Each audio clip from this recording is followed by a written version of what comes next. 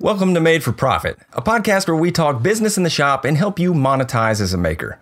Each week we cover business topics to help you grow your full-time business or your side hustle. We'll also bring you interviews from a variety of people winning in their space to share valuable business insights and life lessons. I'm Brad Rodriguez, a full-time content creator running FixThisBuildThat.com, and my co-host John Malecki runs a full-time furniture company and his content site, johnmalecki.com. We've been growing our successful businesses online, and we want to bring you into the conversation and help you grow along with us.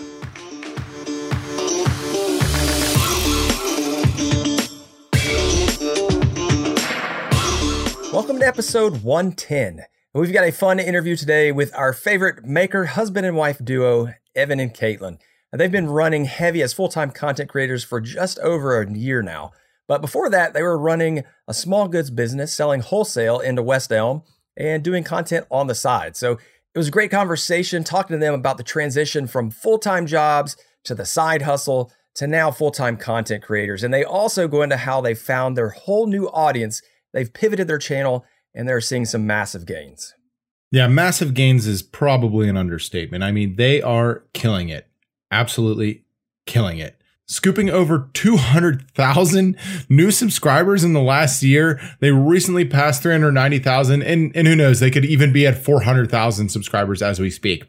They've got over 26 million, yes, million channel views on YouTube alone. And these two are what Brad and I like to call in the pocket. Not to mention, they've been listeners to the show and we're early patron supporters of MFP, so we're super grateful for that. And we have a blast on this episode. And I'm not going to lie, I definitely filled up an entire notebook taking notes from these two because they definitely know what they're doing right now. Absolutely. But before we do get into it, we just want to mention the MFP Patron Tribe. We didn't have any new supporters because we're actually recording this a little bit early, so we'll hit everybody the next week.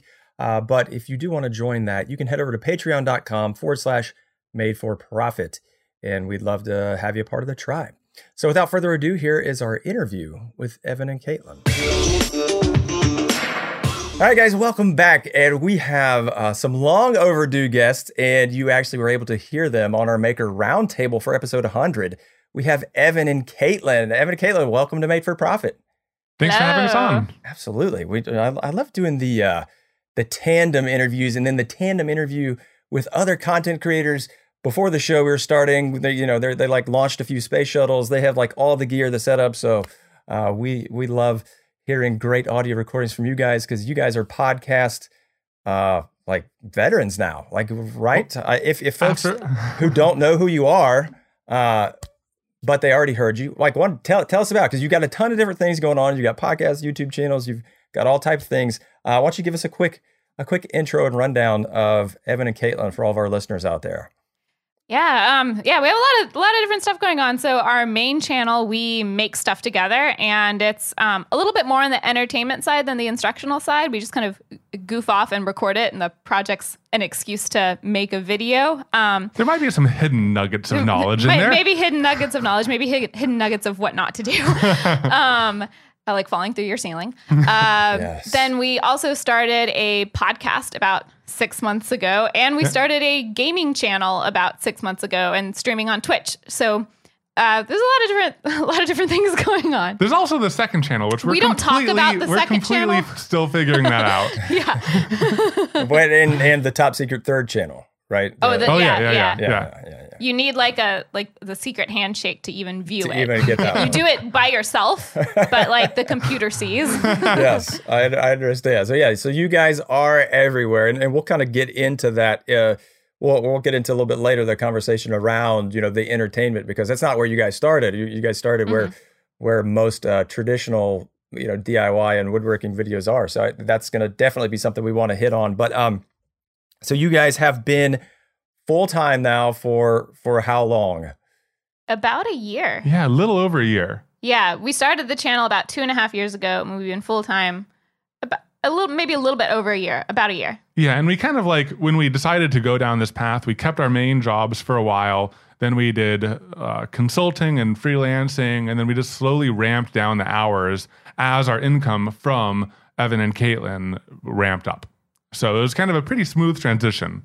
Right. I remember, I could go look at, the Skype history, but maybe 2 years ago, I remember sitting on Skype call with you guys, and you were like, "Yeah, we're just we're getting started," and I had found y'all, and I think I even reached out. I was like, "Hey," because I really liked y'all's editing style, which still I like the new editing style as well. But Caitlin is like a master editor. Love the way you do the edits, and so we had this conversation, and so it's been really awesome to see. I mean, that was probably like 2 years ago, right? Something like that. Yeah, you were one of the first people to reach out to us. You're the first like actual call we had with anybody. Yeah, in the space. Yeah. Oh, yeah. nice. We were like, whoa, Brad wants to talk to us. Like, yes, let's talk. Let's learn all of his knowledge. Yes, I remember reaching out, and then like we just had this conversation, and we talked about a lot of different things. But it's really cool to now see, because you guys were thinking through that process, and I think that's why I was so just interested. Just obviously, I liked your content, but also because I was like, oh my gosh, like they're right where I was at. Like you had like kind of similar corporate style jobs. And I was like, I've been through this. And so I want to like reach out and kind of, give them some of my experience and for whatever it's worth. So it's been really awesome to see you guys growing and being able to make that transition. As why don't you like hit a little bit more into that, about that decision-making process, because so many folks, like, this is the dream, being a full-time either woodworker or a content creator. What did that look like for you guys when you decided, like, you said it was a pretty smooth transition? Did you have a number in mind as far as like, we want to get half of our income, or we've built up enough where we could live for 6 months if everything went south? Like what did that decision-making process look like for you guys? And what's really cool is like, obviously there's no convincing. It's a dual agreement between, a husband and wife versus like, I think that's a lot on the other side is like one person working. So it's a little bit unique on y'all's situation. Well, I think one place to start is for anyone who's thinking about going down this path. I think that having a vision of why you're doing it is really important, because you're going to hit the setbacks. You're going to hit like hard work and all of that. And knowing why you're doing all of this really helps you push through it. And for us, we just wanted to spend more time together. And that was the like motivation behind all of this. But I think that in terms of on the financial end of things in particular, we did have savings so that we could like last a year. If like our freelancing stopped, everything stopped, we had like a year's worth of income saved up that we could burn through if we absolutely needed to. So that was like a nice cushion.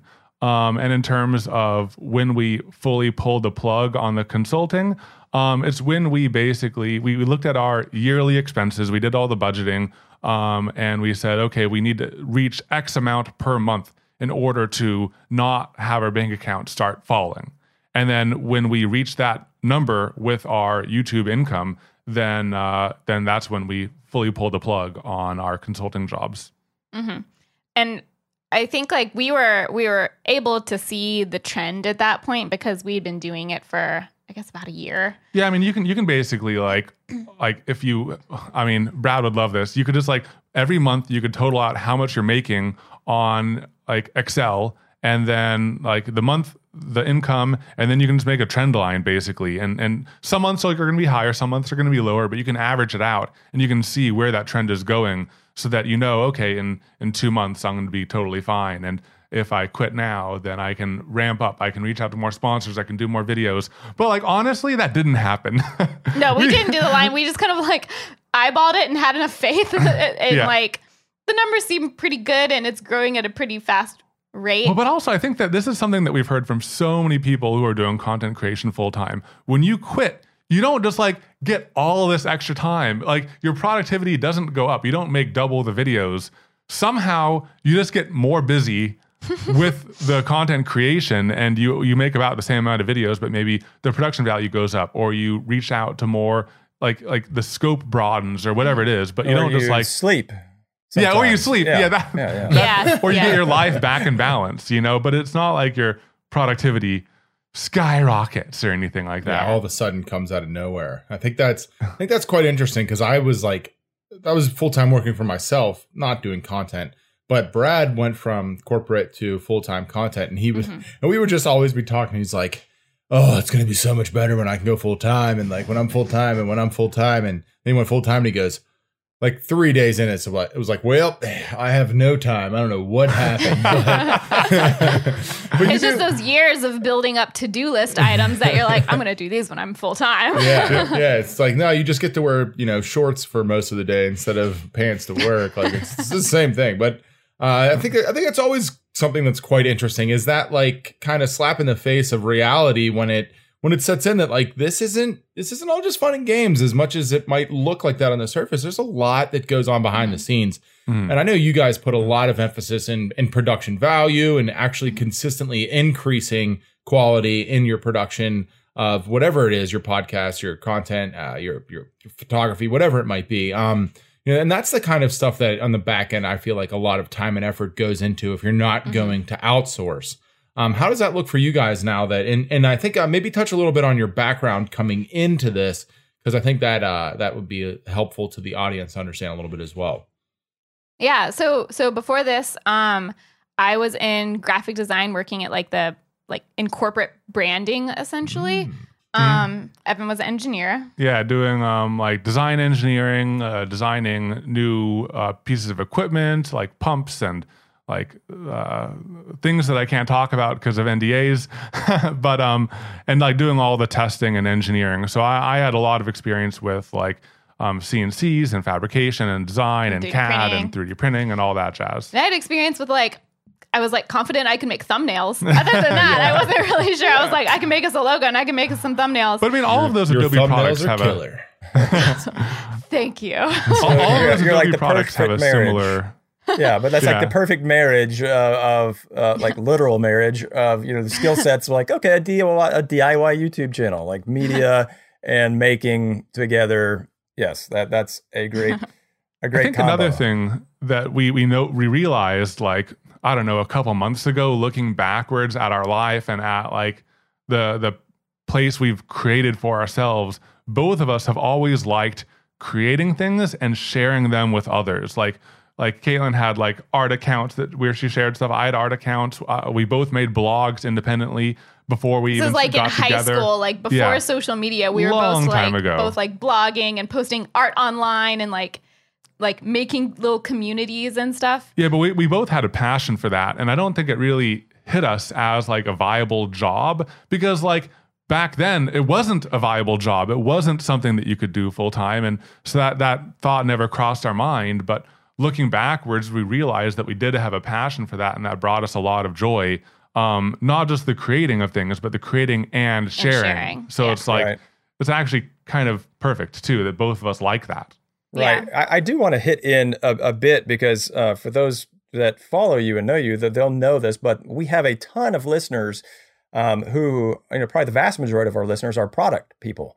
And so, you guys, and I know we could do a whole show on this, and you've done multiple episodes and different things and YouTube videos on product, but hit on that a little bit. I'd like to just have you guys share your experience with, because you didn't start out going straight for content. You were playing the whole wholesaling, Etsy, sell my goods to try to make some money. Why don't you kind of, give us the brush off the surface of just some of the learnings and how that went for you and what that looked like? Yeah, I mean, interestingly, when I was at my job, things weren't the best. Work-life balance wasn't great at my engineering job. And I just didn't have enough time to figure out what I wanted to do. So I quit without much of a plan, honestly. And then I fell into consulting. But my first thought on like a job that we could work on together was selling products.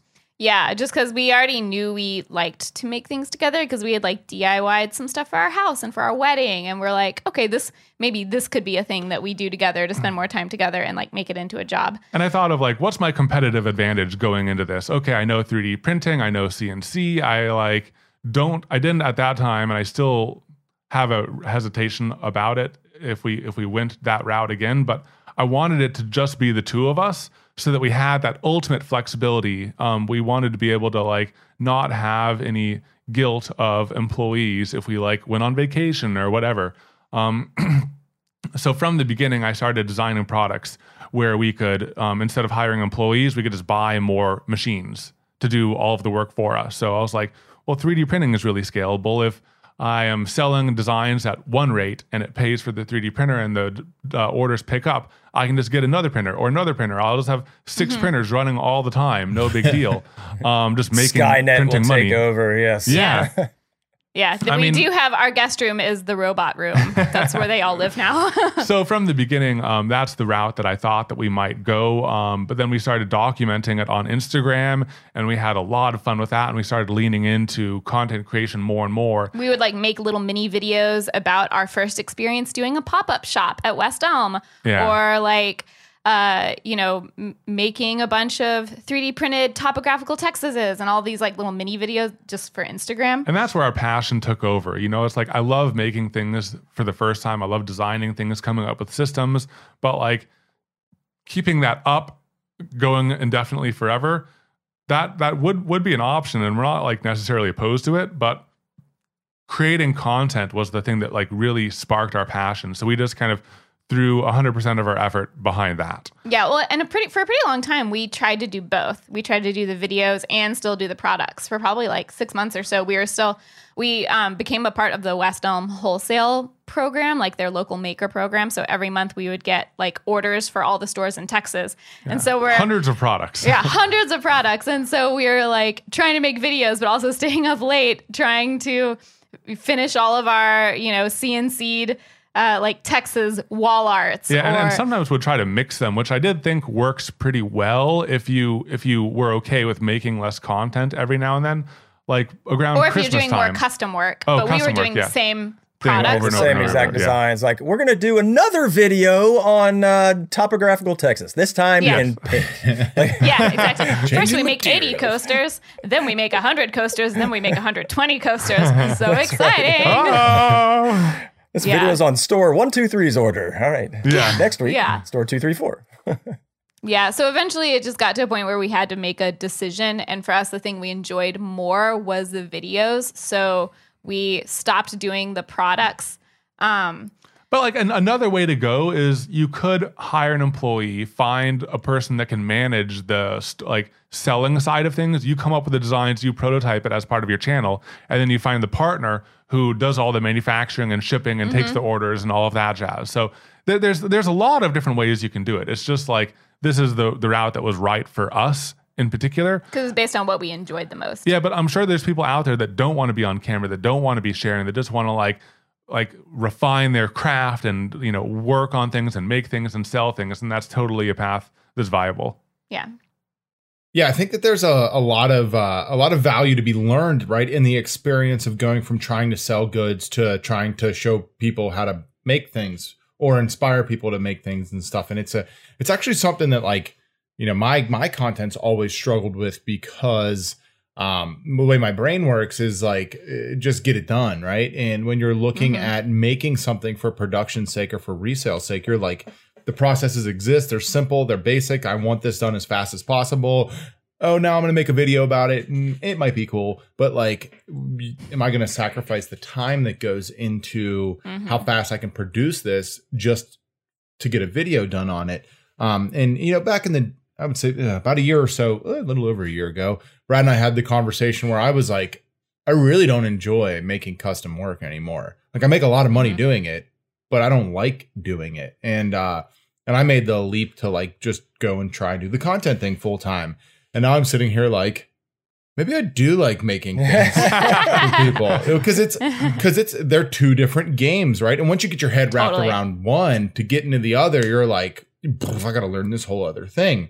And I came into it blind completely on both, like know nothing about video design, like I guess you could say business. I went to school for it, but what does that mean? And then like I knew how to make some stuff, but how much do you feel like the transition from, trying to sell goods with your emphasis on working together to the video production and your emphasis on working together, like how much value do you see in that? At least it was a team effort to get there and not you just trying to find, because you were able to complement each other, right? Like I notice a lot in your content and in conversations with you guys that you complement each other fantastically, not only as a couple, but in like what you're doing as Evan and Caitlin. Do you think that gave you sort of a competitive advantage when it came into content production more than it did as a value add to your business strategy with selling? Yeah, I think it was more of a strength. Not that it wasn't a strength with selling products. With selling products, we obviously had 2 sets of hands instead of 1 set of hands, and so we could make things twice as fast. But I feel like, but also, Caitlin did all of the signs and the packaging and the stamps, and you brought a lot of the design aesthetic to the business, and I brought some engineering know-how and stuff. So it's we complement each other in that. But once all of that was figured out, just getting the work done, there wasn't as much of a like us being a couple didn't really give us too much of a competitive advantage with the just producing hundreds of products for West Elm. But I feel like it was a more rare thing in the YouTube maker space, and so and I don't know if that's something that necessarily played into our thoughts at the time. But it definitely, I think, gives us more advantages being on YouTube than it did just doing production products. And I think that another aspect of that, we have really good communication and everything, and that ties into managing our day-to-day a lot. We put systems in place, we use Airtable, we use Todoist to manage everything, but also Caitlin has a certain area of responsibility. I have a certain area of responsibility. And as you guys know, with everything that we need to do every day with social media and launching and working with sponsors and all of the multitude of tasks that we do, there's a lot of different different hats you need to wear. And I wear a certain set of hats normally, and Caitlin wears a certain set of hats. And having half the hats on your head is a huge, benefit. I love this picture. I'm imagining having half the hats on your head. Yeah. So having and I know that because we had this conversation too that earlier about transitioning and how do you best utilize each person's most effective. So it's you're most effective. What are you most effective at, and that's what you should be doing. And so for a lot of builders, we talk about who if your name's on the door and you're the one that's the creative, you're making the designs, and then things like sanding or finishing, those are things that a lot of different people can do, but only you can make that specific design. Somebody like a Jory Brigham, Jory Brigham Designs is about his design and about his creativity in the making process. You can't sub that out and get somebody else to do it, even though it would help you get along. So I think one of the things we talked about specifically in the past was the video editing, right? And so Evan, I know you would try some and be I can do it, but I'm no Caitlin. Caitlin's got the eye and I'm sure more skill and speed as just honing that in. But even trying to outsource that, which is something that we all as content creators are always trying to figure out how to get things done more effectively. Outsourcing and giving away a piece that that really encompasses your brand is super hard to do. And I think, once you talk a little bit about that as you guys are trying to be more efficient and grow, because I know we briefly walked over that, but what did that look like as you tried to think about, okay, so we're each wearing these hats, but there's too many hats, and how do we, get more content, and how can we outsource, and what did that look like, and what did you give away, and what did you pull back in? So I think that we figured all of that out just through experimentation. Both of us at some point have done everything. Yeah, but I think we're still in the process of figuring out what we can outsource. We did try outsourcing editing for our main channel briefly. So I think there's about 4 videos or so on our channel that someone else edited, and he did a great job. I think I just had a really hard time giving up those reins. And also we've kind of we've touched on before, our channel has gone through a pretty big shift from being more instructional DIY content to being more entertaining content that's doing DIY type stuff. And so because of that shift, the editing style has changed pretty drastically over the past 2 years. And it's really hard when you're still figuring it out in your head and you don't really have a formula or a system. It's very hard to communicate that to someone else because it's a moving target for us. And so trying to tell somebody else how to hit that moving target is really hard. On the other hand, we have outsourced editing for the gaming channel. One, because we knew we just didn't have time to edit it, and if we weren't editing it, it would never happen. So we've outsourced the editing for that, but it's totally different and a lot easier because there's kind of it's the same format. Yeah. Yeah, it's the same format. We even wrote that up. We're like, okay, ways to inject humor. Add text, add zooms, do stuff like this. Use memes. like look for repeated patterns. And if you detect a repeated pattern, either edit them together to form a little scene or put them at the end as bonus content. So we like wrote up like a 2-page document on like how to do that. Like, but even like down to like what font to use, like. We made an intro and outro for them that they can put at the intro and outro so that there's a consistent feel. And now our editors have kind of like, they started with that and they've kind of like developed a feel for what we like without having to like stick to anything too strict. But I think because we were able to give them a starting point because the videos were so consistent, that helped a lot. Whereas the main channel videos are kind of different every time. Yeah. And I think that like another thing with our main edits, we want them to be like so good and timeless. I mean, we want all of our edits to be timeless, but it's hard to describe someone like cut that at the right time. That time was the wrong time. It might be a little bit earlier or later. It's like it's so hard because we don't just time things with the music. We like have to select the right music for what's playing, and I don't know. It's just hard to like tell someone. More moving parts. Better. I don't know. Yeah, you know, make it better. Well, it's also like as you've gotten into a personality channel, I think like the edit. I mean, like we think about, what's familiar to us is like all these competition shows. Like the way it's edited can make somebody look like a complete jerk or like a total all-star with the exact same set of footage. Right? The editor can do that. So I can completely imagine being personalities that. You're editing to make certain things, whether like, oh, let's make this like a funny self-deprecating moment, or let's like, do this. And then like that editing style, when you have so much on FaceTime on the camera versus like doing a how-to video. Yeah. Like big deal. Like you spend an extra 2 seconds showing me on the table saw versus showing me assembling. Like there's no, that's more just like so transactional and so how-to like getting behind or getting on the screen more, that I feel like that's even harder, that you want to have the ownership on that. Because like for my channel, I think it would be pretty easy for me to outsource, even though I've tried it twice and failed, to get somebody to do it. So I can only imagine like if I was on there, I'd be like, don't like, why did you zoom in right there? Like, yeah, that's my double chin. Stay away from that part. Like, whereas I'd be like, oh, did you see that double chin? Make sure you zoom in there. But I mean, I think another thing, like not to downplay how easy it was to find the gaming editors, we used a site called Freelancer, where you kind of like post a bid and people like like ask to be assigned and they pitch their past work and everything. We have commissioned and paid 13 edits and 13 editors. And we found 2. So I mean, that means that we had to go through a lot of failures. I mean, to find the 2 that were right for us.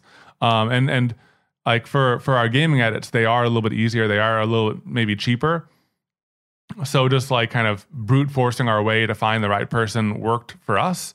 But I think that it might be harder for like, I don't know, like a huge file and all of these like little revisions you might need to go through and all of that. And also like you guys might not have the spare content to sit in editors' hands, like one editor after another for like a month.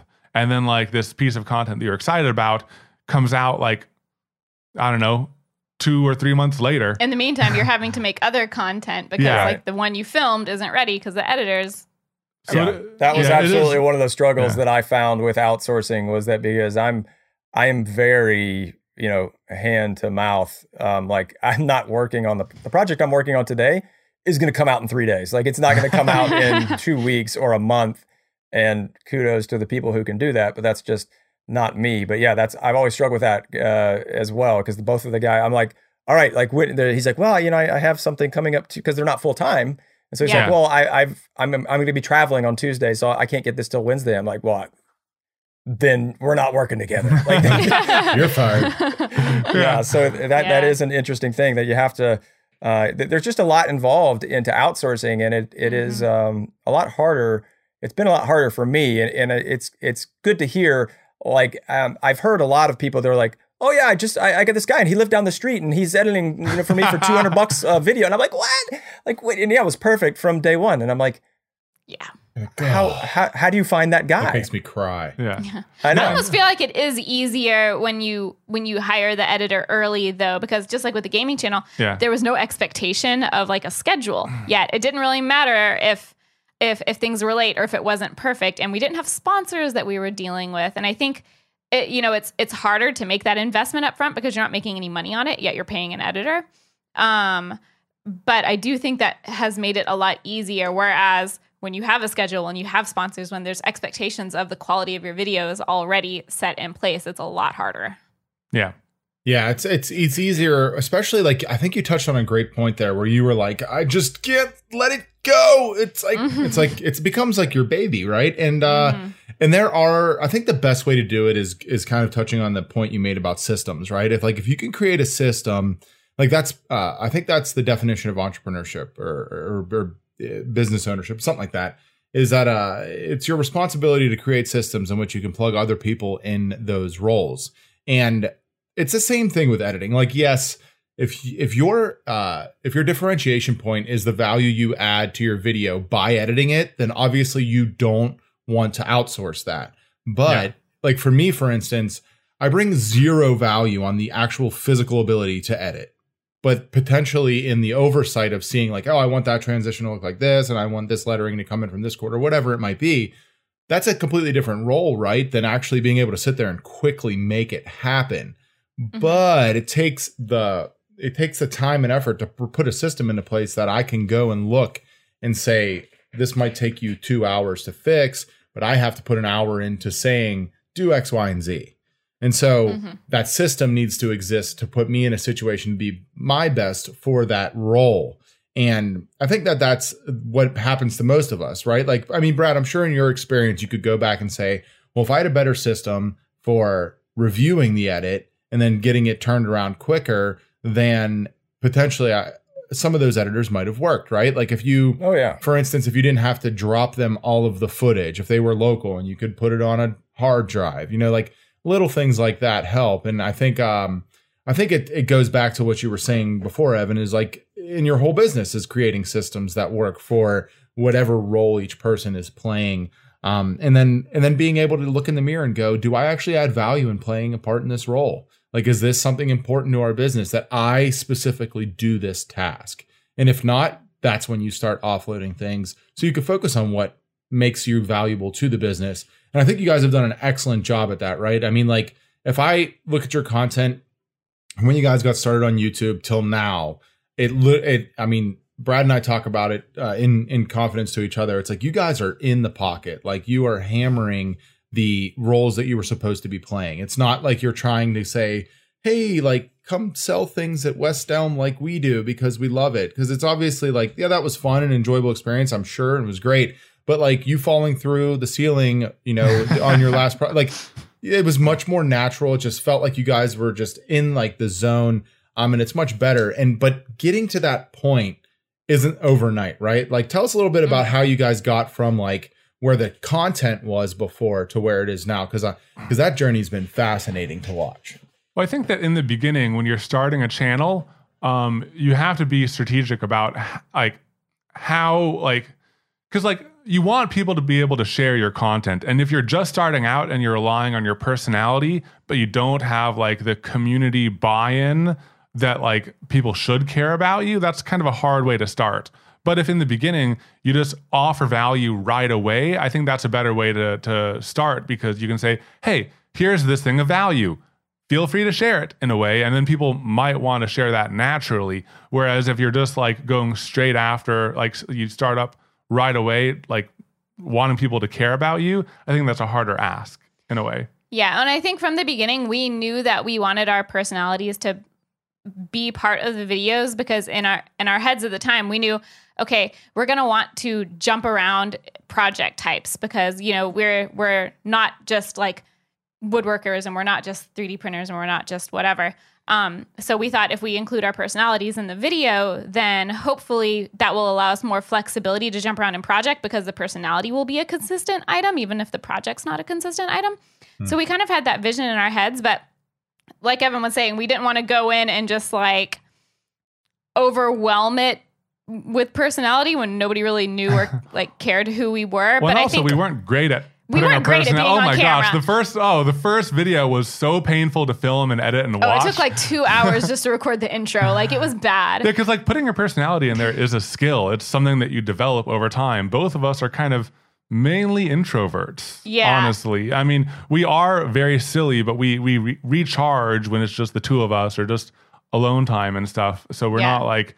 We don't like gain energy by being in a crowd or anything. So well, not that we were filming in a crowd, but it's still like hard to get that out of your head when you know you're going to put it on the internet. Yeah. So it took us a while to get kind of comfortable on camera. And I think as we kind of got into a groove with our first style of slightly more instructional filming with like little bits of personality, we just kind of wanted to start having more fun and experiment with projects that weren't always practical. So the first time we did it, total failure. It was the propane cannon and it flopped. It flopped like crazy, but we had so much fun making that video. We were just like... It felt right. It felt right. Yeah, even though it didn't perform very well. It was the like biggest blast literally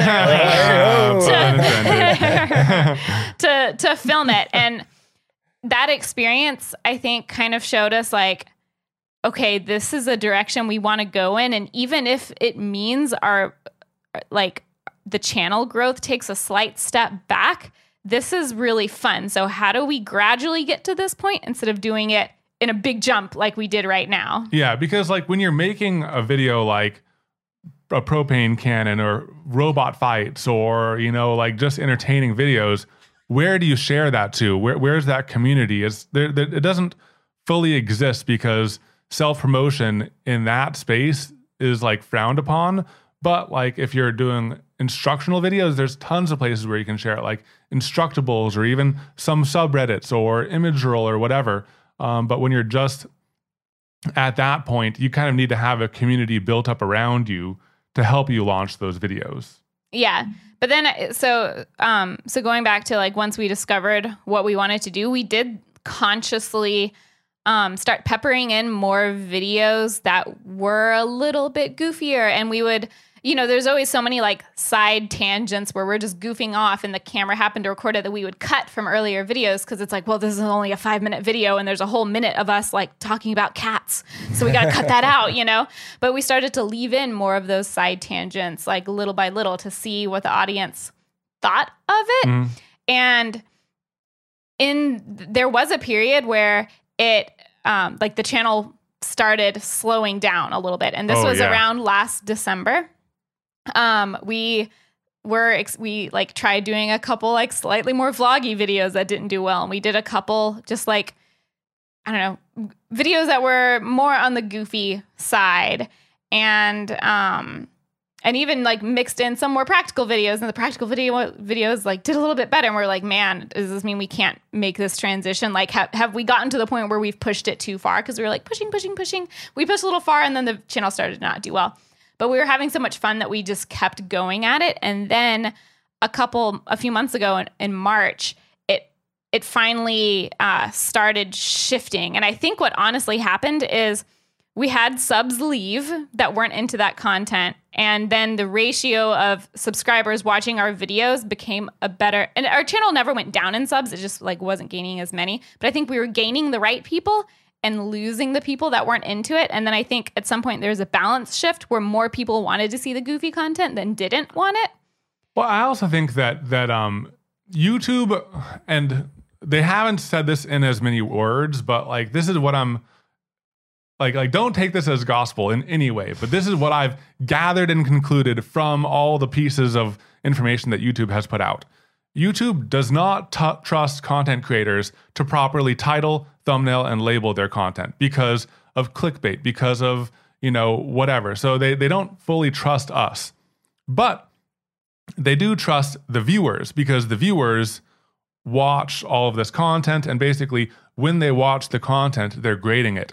Do they watch the whole thing? Do they exit right after the beginning? Do they read the comments? Do they leave a comment? Do they engage and leave a like or whatever? So basically everyone who views your video is grading it. And I think that for the longest time, the group of people who was grading our videos like in a positive light were like just the DIYers and the makers and all of that. So YouTube thought, okay, we're just DIY and creators and all of that. And it kept on showing our videos to this pool of people.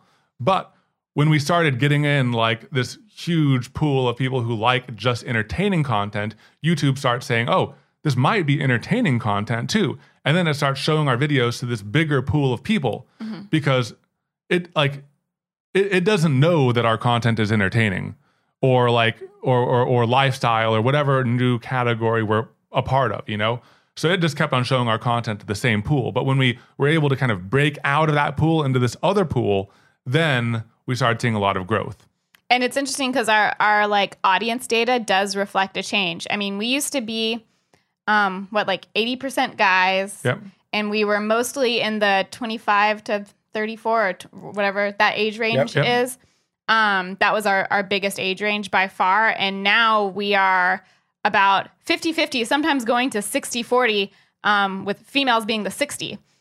And our biggest age range is 18 to 24. So there's been a big shift. Huge shift, yeah. And there's more and more, you know, if we look at our comments now, it used to be like maybe half of them were about the project and half of them were about like us. Yeah. And now it's like 90% of them are about us. And a lot of times when it comes to the project, there's so many people saying like, I don't make stuff, so I don't know why I'm watching this, but I like it, you know? Yeah. And so we can tell that it's more that we've like kind of gone out of the maker bubble a little bit. I don't know how much, but we have like gotten out a little bit. Yeah, that's a lot. If that's the age range, if those are going in, definitely a lot. Yeah, you're definitely out there. But and that is such like it's so like John said, it's so interesting to see it. It's awesome because like we're experiencing the same thing in like microcosms of that of like because that's exactly what you say, Evan. That YouTube is like, yo, this is who you are, and this is who I'm going to show you to. And like, I won't show you to anybody else. I had this interesting thing happen to me I did the video on the playset restoration, and it was that same exact thing.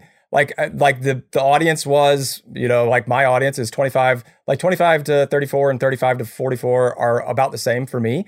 And same thing, 80-20 guys. And it did okay. And it was kind of sitting there. But then like after like 3 months, I don't know what happened because I guess like YouTube will also just test things. So they'll show this video to a certain audience. And all of a sudden it was like overnight, the video completely exploded. And now it's still my largest video by far. It's like 6.5 million views or something. And what happened was I went back and looked at the audience. Now the audience is like 60-40 guys to girls, and it's 18 to 24. And it's really interesting that, and John and I have talked about this a lot, like why did that happen? But I started looking at the comments, and what we found was that like that was like the most popular play set in like 2009. So now, like when those kids were like 10 and now they're 20, they're like, oh my gosh, that's my playset. So it's like this nostalgic thing, but it's this like really weird, like I didn't, you know, like it's very interesting to hear, like you guys are actively going towards content to entertain and hit that audience versus like I kind of just stumbled into it and by pure happenstance. And so it's performing well, but I even just had the video John and I were just talking about before we started recording. I did my first all metalworking project, and it's not doing well, of course, because people are like, you woodwork, do not do anything except for woodwork. And I looked, and I have negative subs from that video. So, you know, the channel's still growing, but like I looked at that video and it was like negative, you know, because you'll say like, how many subscribers did this one gain? And it was negative 15. And I was like, well, that's just wonderful. Because it like that's a really thing that you got, a really interesting thing. And I love how you guys have looked at it and you're like, okay, how can we actively shift this? And John's going through it too. There's a lot of people going through it that if you're not careful, you can get put in a box by YouTube and by, you know, quote unquote, the algorithm, and you've just built an audience. And so as soon as you try to change and do something different, there's going to be that learning curve. So I love that you guys fought through that And you're like, okay, we know this is going to happen. And you did it step by step instead of wholesale. Because if you go wholesale, like that's going to be a hard transition. Yeah. And so I really love hearing that. And then like, times slowed down and you probably did have those videos. You're like, oh my gosh, like maybe we lost subs in the very beginning, but then you find your new audience. So I think finding a new audience has been really awesome to see you guys do that and convert your channel. Like you said, like you've totally shifted your audience. It's amazing to hear you look at the statistics and see it too. Well, I think there's also a danger of going viral for certain types of content because yes, I think that this is fairly like not crazy news or anything, but YouTube, like when you launch a video, what % of notifications sent out are clicked? That you're being graded right away based on like oh, what does your audience think of your content? And if your audience doesn't even like it, why should I show it to more people? So I think that if you go viral for a video that is outside of your wheelhouse a little bit like that, then in the future you'll have these like dead subs hanging on that are seeing your videos and deciding not to click over and over and over again. That hurts your CTR. That hurts just everything. That's so click-through rate. For click-through rate. Sorry. The CTR on the ETA of my TPS report. So I think that's why like we try to like focus on like injecting that personality into our videos, because if someone joins us for a metalworking or a woodworking or a 3D printing, we want them to stick around because they want to just hang out with us again. Not because of the project. And that's also a reason that we don't get too instructional, because if we're really instructional on a welding video, people might think like, oh, I want to sub for these welding videos.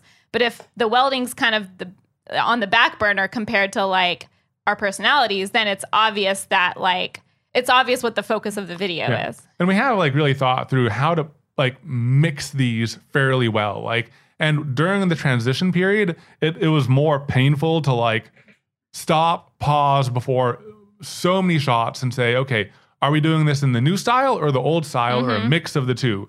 Because I think during that down period in December, when we were just trying to go more towards entertainment, we were doing like more purely entertainment, but merging the two works pretty well too. So it's like everyone or a lot of people in this industry like know the trick. If you're going to glue something down, what you do is you alternate between a super glue that will hold it and clamp it in place, and then a long-lasting glue, which adds the strength. So we are about to say, okay, so we're going to glue this down and we're going to alternate between super glue and wood glue or something.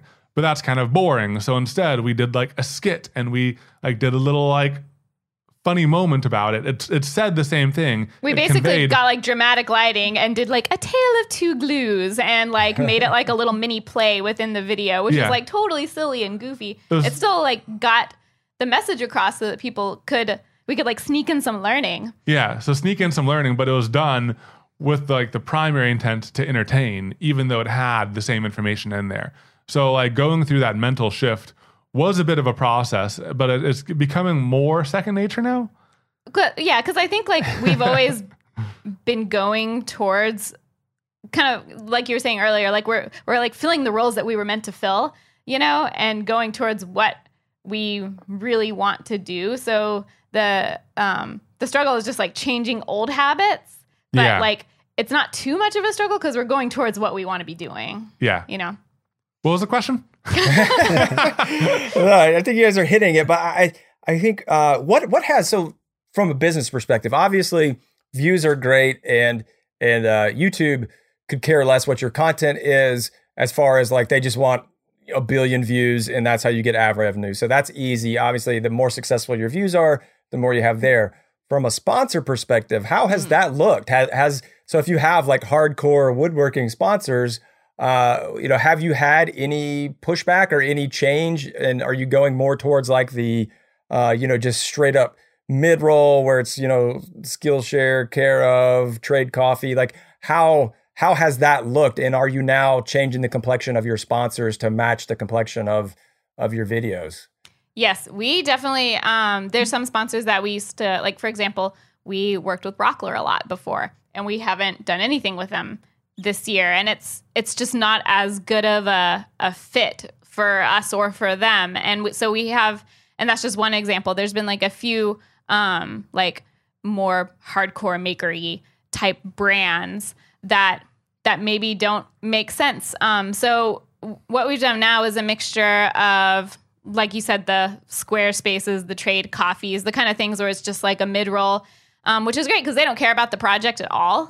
It actually frees us up a decent amount. Yeah, it frees us up a lot. So it's, we have mixed feelings about it because on one hand, you feel kind of like a little bit more bad putting it in the video because it doesn't have anything to do with the project. But on the other hand, it's super freeing. And in terms of the brands that are still like products or tools or materials, we tend to work with brands that can be applied to a lot of different project types. So like we work with Lowe's, and I don't know, can you put that in there since you're Team Home Depot? Beep out their name. We'll let it slide. And so, but that can, we can work with them on a lot of different projects. Rockler. Yeah, beep. I think you meant Woodcraft, but anyway. Technically, Yeah, they I did. Yes. You beep out all the brands. Yeah. But yeah, so we work with brands, or like we have some PPE companies, I'll keep it vague, that we work with that we can use for all sorts of different projects. And it's good if you're like a weekend warrior or like a more hardcore woodworker. But I think one area that like DIY and making is blessed when it comes to sponsors is we can do a lot of product placements. You can layer in like 2 or 3 product placements and a main sponsor, and it all is relevant. And I think that in making videos, you can do that. Which is really great because it allows for monetization earlier on, but at the same time, then you're very restricted in what you can do, and you might need approvals and all of that stuff. But I think that, I forgot where I was going. Okay, you're talking about product placements. Product placement's harder when you're doing personality, I think is where you were going. You're doing more entertainment. Yeah, I lost it. Hold on. Does this refresh your memory? Some product placement right there. Yeah, I was holding a can of Mountain Dew up for the non-video audience. This is everyone. So does it refresh do you feel like climbing a mountain? Oh. Yeah. So I'm interested in that and hearing that because I can see that, right? I can see totally that as you change your content type, that different types of sponsors are going to work. And in just as in the sense that pure woodworking videos, like some people don't want to see me talking about, filter by or talking about, whoever that's like a Skillshare or something like that. They're like, what does this have to do with woodworking? But I think the beauty of it is, and I would imagine for your more personality driven entertainment type content, that it would also be more freeing because your audience is so much tied into you that they get that this is how you make money, and they're like, yeah, whatever, like I don't care. Like they're talking about coffee, they're talking about home security, they're talking about whatever. Like, and the fact that now you can also do it in a funny way. Like I think Chris Salamone does a great job of ad reads and making them entertaining. Like you don't want to skip the ad read. You're like, what's he gonna do now? Like, and does some really funny stuff. And that as you can incorporate humor and entertainment into an ad read, it becomes just another part of, the value that you're giving to the audience.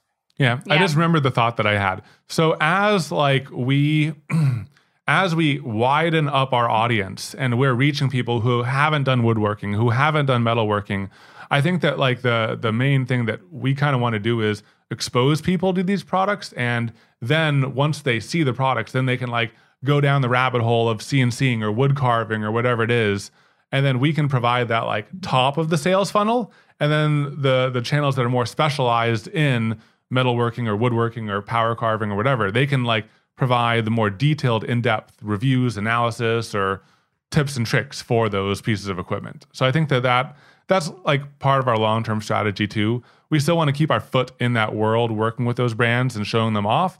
But I think that we kind of need to reach that like nice broad audience who doesn't know that you can strap a like aggressive cutting wheel to an angle grinder and carve wood with it. Like so many people don't know that, and exposing to them, exposing people to that idea is a valuable thing that we can do. Yeah, I think that's like an important point there because there's like myself, for instance, I'm trying to do a little bit more entertainment because I felt the same way you guys potentially did early on in your production, is that like you can feel strangled within the confines of the vertical you're trying to perform in on the platform which we chose, which is YouTube, right? And like the maker community is inherently educational. And for me as a person, I am not good at communicating, or I at least don't want to be good at communicating details via video. I'd rather do that in person. But with that comes the other side of like, well, where do you go then? Because that's what the people are asking for. So as trying to be more entertaining in my content, you start to concern yourself with, all right, well, I make money from sponsors who are looking for that community. And I have to go to these sponsors and say to the same, exactly what you were just touching on. Like, well, listen, I'm top of the funnel guy. Like I'm not sitting here hard selling people on end, transactions with discount codes for specific micro tools for X, Y, and Z. I'm the guy that they're like, oh, I think John did that once.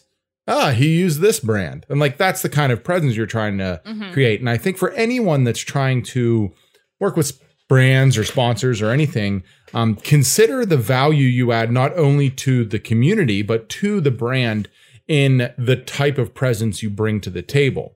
And that just because you're not, like, I'm not sitting here teaching you how to hand cut dovetails, but I could potentially be using a saw or a chisel that you might want to buy down the line just because you saw me doing it. I don't have to sit here and be telling you that you need to, do your I don't know, use a Western saw or a Japanese pull saw or whatever it might be, that kind of detail in my content. So there is strategy to doing both sides of things. And I do apologize if you guys hear any noise in the background because there's 12 people in my shop right now. But with that being said, I think there's some brilliance in recognizing that you can still bring value to brands, you can still bring value to your community, and you don't necessarily have to sell yourself out in order to perform within a specific vertical that you might want to be in. But that being said, you can succeed doing it on both sides of the spectrum. And it's just a matter of preference, right? And I think that that's the magical part of what you guys are doing is that like I literally commented, I said to you guys when we were whatever show we were at together last, and I said to Brad, I was like, they painted a door and they killed it. Like, but it's because your content wasn't the strategy was not geared at all in the concept of the door itself as a project. You weren't like, well, you want to tape this off like this, and you know, you want to sand between gray. It was the entertainment brought by the both of you in the video, as well as the transformation of the front of your house. And what it did is it gave me perspective on seeing things in a different light and being like, wow, they understand their audience to the extent that they know that they're much more bought into you guys as a brand and whatever you're doing in the video compared to what the project is. And the maker community specifically is very project driven, right? It is video to video. It's not person, it's not brand, like it's not long subscriptions to brands in order to see what they're putting out week to week. It's oh, they did transactional. They did an outfeed table. Oh, they did a crosscut sled. Oh, I want to know how to do this. This guy's not teaching me anymore. I'm unsubscribing. Like, but I think that there are some like I don't know rarities that kind of break that mold. Like Frank Howarth, like with his stop motions and his like, I don't even know what it is, but like those like there are ways. There's a couple. There's Alec. There's this old Tony. But like for the most part, I mean, I'm same boat as you guys. You get started in the maker community and you're like, this is how to do this, and then you look at something and you go, wait, I don't have to be like that. And as anybody in business, I think once you can realize that your differentiation point it's that moment, right? It's that aha moment where like, wait, I can present this completely differently, whether it's an end product, whether it's a final good, whether it's a video, a photo, a piece of content, whatever it might be. Once you can realize that, that's where you want to double down your effort on. That's where you want to put your emphasis on. And that's where you want to start to focus on, because that's what you're going to make. That's where you're going to win long term, not trying to beat someone at their own game. Right. And which is what I feel like content can become. And which is unfortunately what I feel like the maker space is starting to become, is a lot of copycat, a lot of, oh, I saw this transition. Now I'm going to use it. Now I saw this, this technique. Now I'm going to use it. And I'm like, oh, this is so boring. These all used to be individuals. And now there's like 12 people trying to do the same thing. And it's like, boo. But Evan and Caitlin are crushing it. Like they're over here doing like chaos and it's awesome.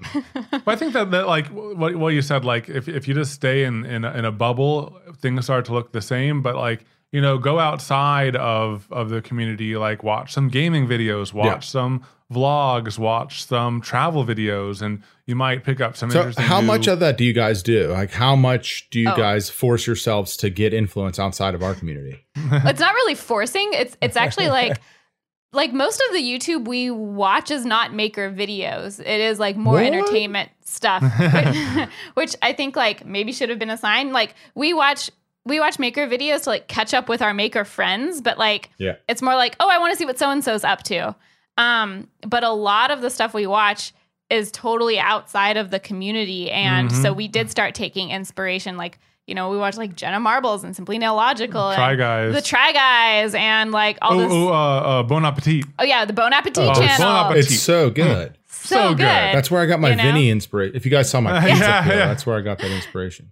Yeah, so much inspiration from Brad's video. YouTube Brad, but Brad Leo, Bon Appetit. You know, like we started doing like, you know, we'd always see like where they'll put the words coming out of his mouth as he says them. And so like we started doing that because we thought it was hilarious, you know? Yep.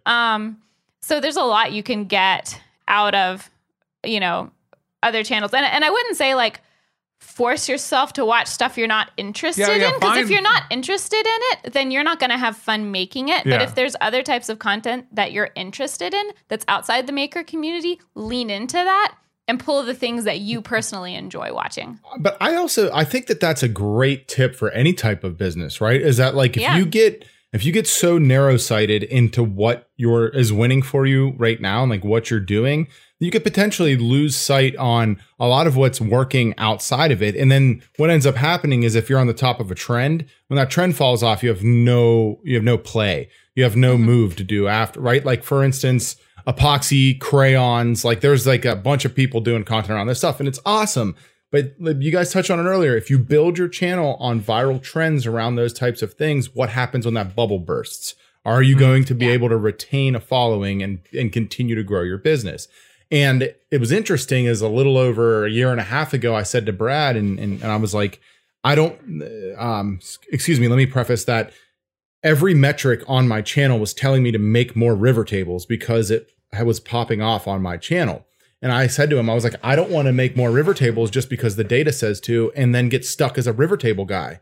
And looking back on it, I was like, okay, I should have done some supplemental content to the river table. Like 100%, that was a stupid move on my behalf to just negate it. But with it, you know, I could have easily just fell into like, okay, John, why are you not making river tables anymore? You know, like why isn't your whole channel geared around that one piece of viral content that built it, right?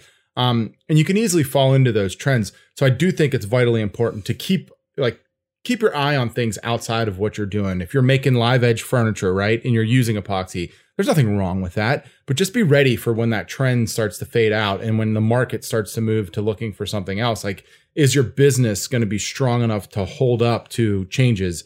Are you basing your stuff on real branding? Is your brand strong enough to hold up to, you know, changes in the entire market? Like whatever's happening there. I think your guys' point specifically for content is applicable across the spectrum for any type of business, and is really, really sound advice. Yeah, for sure. So, Cood, I'm giving thumbs up right now on our video. You need a sound effect for the thumbs ups every time. Yeah. See, that's what we need, Brad. Is more sound effects. More sound Soundboard. effects. Yeah, I know. Yes, I need soundboard. I want a soundboard for my life, because like when I tell a joke, I want to be able to do like, you know, do like the hi hat or be like, yeah, I could go between two or three of them. But yes, absolutely. Actually, yeah, I think now in my next video, I'm going to be putting, I'm going to be putting like a round of applause after I do a dad joke. They'd be like, all right, dude, this is that would, dad joke. I love that. Yeah, totally. Because that's what I do in person. You make a dad joke, I'm like, yes. You're like, yes. And there goes Brad thinking he's funny. Dad joke. Exactly. That's the best part of it. See, I'm not a dad. Maybe Evan can relate. Like, not being a dad, you love a good dad joke because you know it's like, you're like so proud of it. It's just like pure cheese. Yeah. I feel the same. I feel the same. Caitlin makes dad jokes too. All the time. You don't have to be a dad. Yeah, now, mom now jokes. There you go. Like, they're great. Dad jokes are great. Yes, but you hate them as a kid. Well, I tell you what, as we wrap up to the hour here, we do want to get a piece of advice. So we always like to ask our guests to give the audience a piece of advice. You guys have already obviously laid down a ton of great nuggets of wisdom, but what would be a piece of advice for somebody, trying to find their audience or just trying to get into this content space? I think one thing that we touched on a little bit earlier, but it can apply whether you're just trying to get into content creation or making, but it can also apply since we talked about change a lot, it can apply if you're trying to make a change, and that's know the reasons why you want to do the thing you're doing, because starting up your own business, not the easy path. If you're already on a path that's working and you want to change it, that's not the easy path.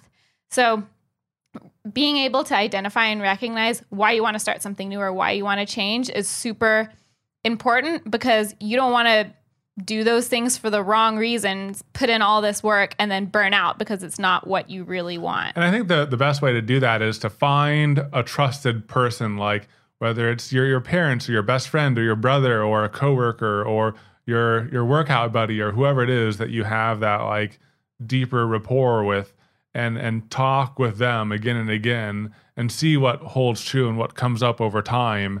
And I think that discussion is the best way to figure it out. I mean, we use each other and we talk back and forth a lot, but Built-in I mean, like, partner. yeah, find someone who you can have that conversation with and just work through it with them. Yeah, we have so many conversations still just about like, why are we doing this thing? How's the best way to reach our goals? Like, we'll go on like late night walks and talk about our goals, but I think knowing your reasons is super important. Just like using the change, for example. If we, or John, if you were going through a change because you were trying to chase a trend, or we were going through a change because we were trying to chase a trend, then you go through all this work, you go through all this struggle, you lose old subscribers and you gain new ones, and then you realize you don't actually want to do that, then that's not the best business move. But if you're pushing through those struggles because it's where you really want to be, then the struggles don't matter as much. Like, you can get through it. And I think that applies whether you're starting your own woodworking business. It applies if you're starting a channel. It applies if you're on a path and you're trying to course correct. Or even making products and stuff, like you don't want to like start running in any direction. Like, maybe look around a little bit, like scope ahead in a few different directions and then start running, because if you choose a direction, you run a mile on that path and you realize, I want to go backwards, you're just farther away from where you wanted to end up. And I think it's hard to spend so much time just thinking, because usually once you make the decision of like, I'm going to quit my job and start a business, whatever that business is, you just want to go. You just want to go full speed. Yeah. Mm-hmm. And I mean, we still do that. Like, before some projects, we'll like have a day where we just like go to coffee shops or walk around or, just pace back and forth. And we might spend 6 hours discussing a project before we even start, So it's not something that kind of goes away, at least for us, because we keep on shifting. But like, it is worth the time in the end to put that forethought in. Yeah. I love that. Yeah. To have that kind of that guiding light. Yeah. I'm just picturing you guys pacing for 6 hours in your house. Just like, yeah. Well, it's so hot, right now. We can't pace outside. Yeah. So. We're getting our pace on. Yes. So I love that. Great piece of advice, because like having that guiding light is so super important. And, I love the concept of you guys, really finding your audience and finding your voice and refining your voice, because it wasn't like what you were doing before was unsuccessful.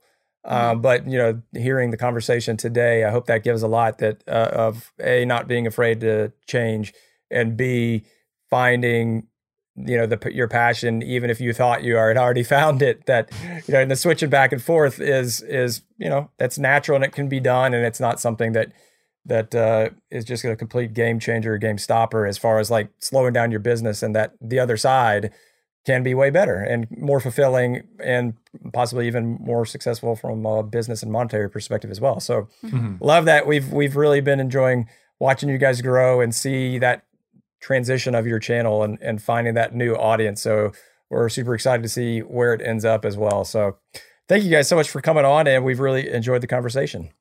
Thank you for having us. This is super fun. Always love chatting with you guys. Absolutely. Dude, watching Evan and Caitlin just do what they do is so awesome. Seeing how they figured out to like switch the audience and the scope of their channel and see it pay off in such huge dividends. It's just like, it's just mind boggling. You know, I love numbers. So like I've been following them, you know, they're friends of mine. So I'm like, I love seeing them win and just like actually watching how they technically did it. It's such a cool just experiment, and like actual execution has been. Yeah, it's absolutely insane. I remember when they had a channel that was pretty close to the same size as mine, and now they are just dwarfing me. I think it's amazing to see how much understanding they actually have for the platform itself and how they're executing on it. I loved this episode, got a ton out of it myself, and I really know our audience definitely did too. Yeah, and they are tireless. Perfectionists and executors on the platform. Like if you could say anything about them, they are all in for sure. And they just live it, breathe it, everything. So again, kudos to Evan and Caitlin. They've been doing awesome. If you want to head over to the Made for Profit tribe, we are on Facebook as well. So don't forget that. You can head over to facebook.com/groups/made for profit and talk about different ways to grow your channel. If you want to hear more and see more about Evan and Caitlin, you can head over to the show notes for this episode. You can see that at madeforprofit.com/episode 110. Oh yeah. And make sure if you, you dig this and you like content and such, that you head on over to Instagram and follow us there at Made for Profit. We'll have Evan and Caitlin linked on there as well. And they've got a pretty cool Instagram channel, which you can check out what they're up to behind the scenes and all that good fun stuff that they're working on the daily. Love it, love it. All right, we're going to head over to our after show, so hopefully we'll see you there. If you're not a patron, go ahead and sign up. Join up. Join up. You'll love it. Money back guaranteed. Do it. Not really. Once we have your money, we're never giving it back. Do it. Do it. Do it. See you guys there. See ya.